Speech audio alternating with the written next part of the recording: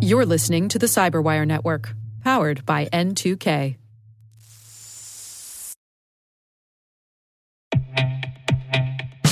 And now a word from our sponsor, SpyCloud, the leader in operationalizing cybercrime analytics. Traditional threat intelligence is a thing of the past. Cyber criminals are stealing vast amounts of credentials, session cookies, and financial data every day, and it's hard to keep up. SpyCloud is the trusted partner businesses turn to fully understand their darknet exposure risk and neutralize threats before it's too late. SpyCloud alerts your organization as soon as an employee or customer's data appears on the darknet, so you can act faster than bad actors to prevent cyber attacks like ransomware, session hijacking, account takeover, and online fraud. With insights from the industry's largest repository of recaptured data, protect the digital identities and systems most important to your business. Get your free corporate darknet exposure report at spycloud.com/cyberwire and see what information criminals have in their hands today. That's spycloud.com/cyberwire.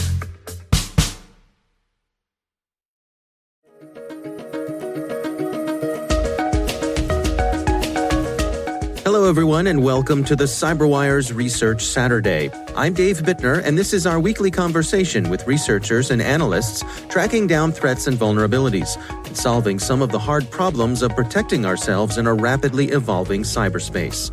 Thanks for joining us.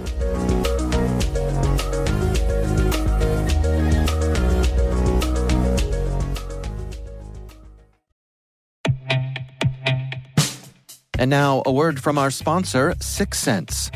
6sense provides award-winning cloud-based automated endpoint and vulnerability management solutions to streamline IT and security operations.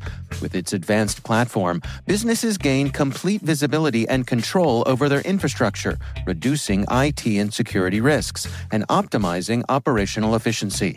With 6sense, you'll get real-time alerts, risk-based vulnerability prioritization and remediations, and an intuitive automation and orchestration engine so you can focus on your core business goals, confident in the knowledge that your enterprise is secure, compliant, and running smoothly.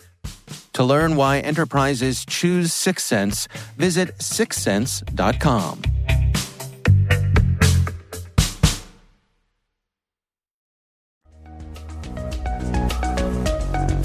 So the idea behind supply chain attacks that an attacker abuses a typical deployment vector, such as an update mechanism, a third-party software download, or perhaps infecting a package repository in the hope that an unsuspecting developer might install a particular component and thereby infect his or her own machine. That's Robert Paracha. He's a threat analyst and reverse engineer at Reversing Labs. The research we're discussing today is titled Supply Chain Malware, Detecting Malware in Package Manager Repositories.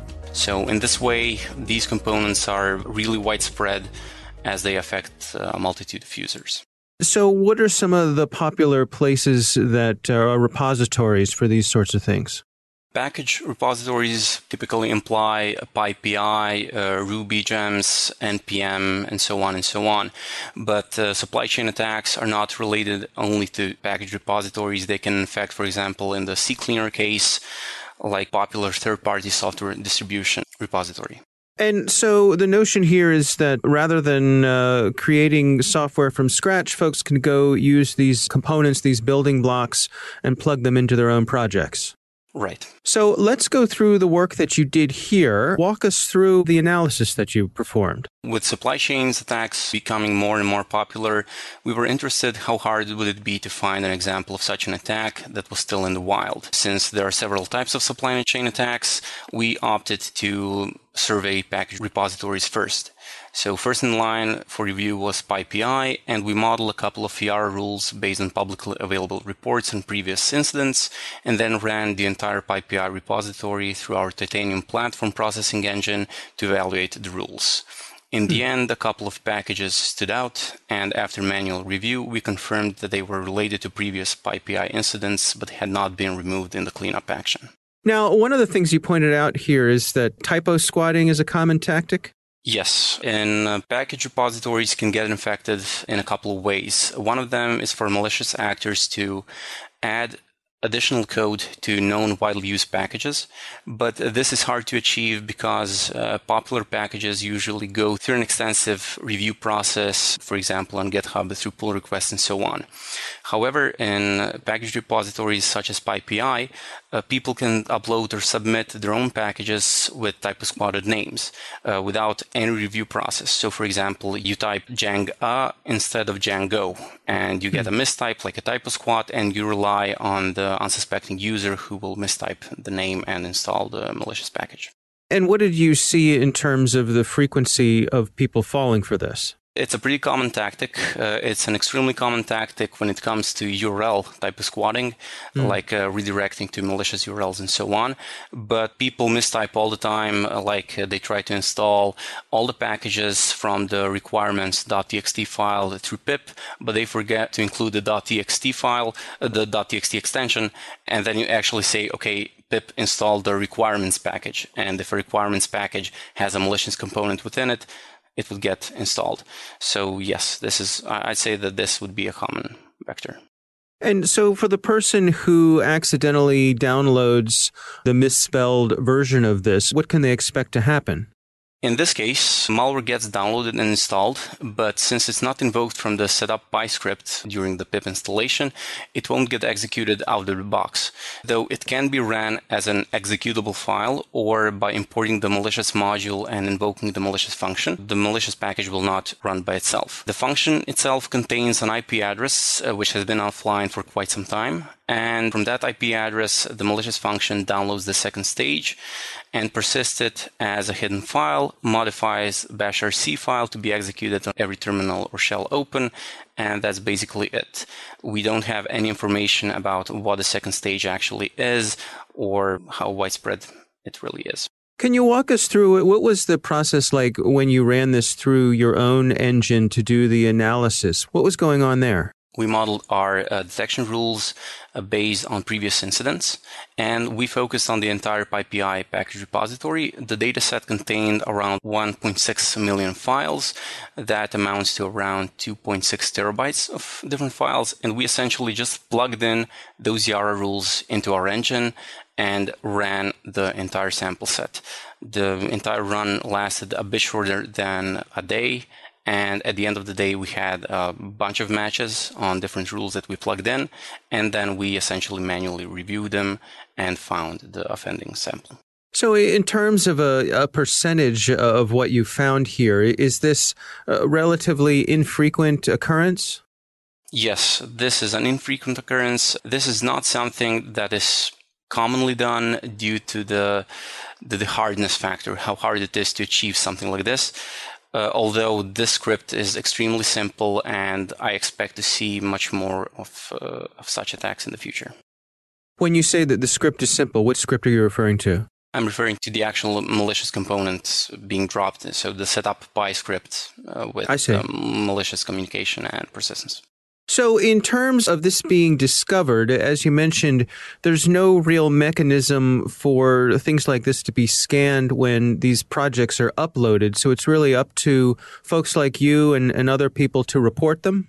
I suspect that on the package repository side, perhaps some kind of a review process might be implemented, although due to the size of the entire repository and many of the people working there are volunteers, I doubt that that will happen at great scale. One of the ways they can process such an amount of files is to buy such a platform like the one we have and continuously process all the files. And of course, on the developer side, you actually have to check what you're downloading, what you're installing, and so on. So in terms of best ways for folks to protect themselves against this sort of thing, what do you recommend? When you're installing new packages, you could be on the lookout for suspicious network connections and transfers and not initiated by pip itself. You can also be careful about what you type and how you type it. It would be great if there was a way for public repositories to enforce some kind of content checks, like the continuous processing efforts. However, that's probably not applicable. And on the developer side, for example, in large software companies and so on, some kind of an approval of used modules would be nice. We haven't covered, for example, what other types of files we found in the entire sample set. So one would expect, for example, that a Python package repository contains mostly Python files and perhaps text files. However, we found a couple of executable files for Windows, Linux, Mac OS, and so on. And we didn't expect to find such things there. For example, one example is a package that can be used to compare files and see the differences between them. And as a testing sample set, it includes a variety of executable and non-executable file formats. So our engine, when it scanned all those files, it identified them. And we found, like I said, a bunch of executable files, even additional archives, document files, and so on. So what's going on there? Is it hiding a different type of file from what people are expecting to see to try to throw people off the trail? This isn't related to malicious packages we found. This is related to the entire package repository. One of the packages, which was scanned but was not malicious, was this like a file compare package, which included as its own test data set a large amount of executable files for Windows, for Linux, for OS X, and so on, to be used to check, to do a sanity check if the comparisons work as they should. We didn't expect to find executable content apart from Python scripts in PyPI. Our thanks to Robert Peresa from Reversing Labs for joining us. The research is titled Supply Chain Malware, Detecting Malware in Package Manager Repositories. We'll have a link in the show notes.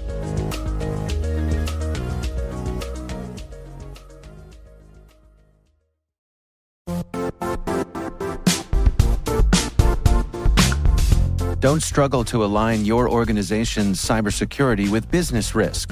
Get the only solution that goes beyond reacting to threats with vulnerability and risk monitoring. You need the next evolution of MDR, and only Critical Start delivers it. Critical Start doesn't just monitor and respond to threats.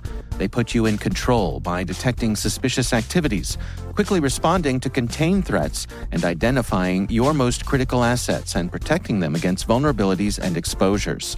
With continuous visibility, expert guidance, and measurable risk reduction, Critical Start has redefined what it means to manage cyber risk. Demonstrate provable security maturity to your leadership while positioning your program to achieve the greatest risk reduction per dollar spent.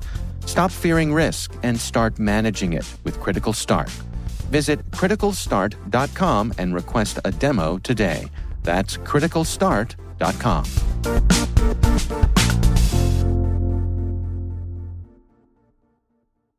The CyberWire Research Saturday is proudly produced in Maryland out of the startup studios of Data Tribe, where they're co-building the next generation of cybersecurity teams and technologies.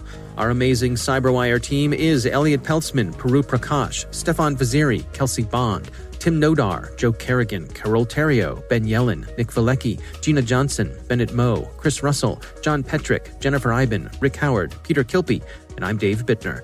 Thanks for listening.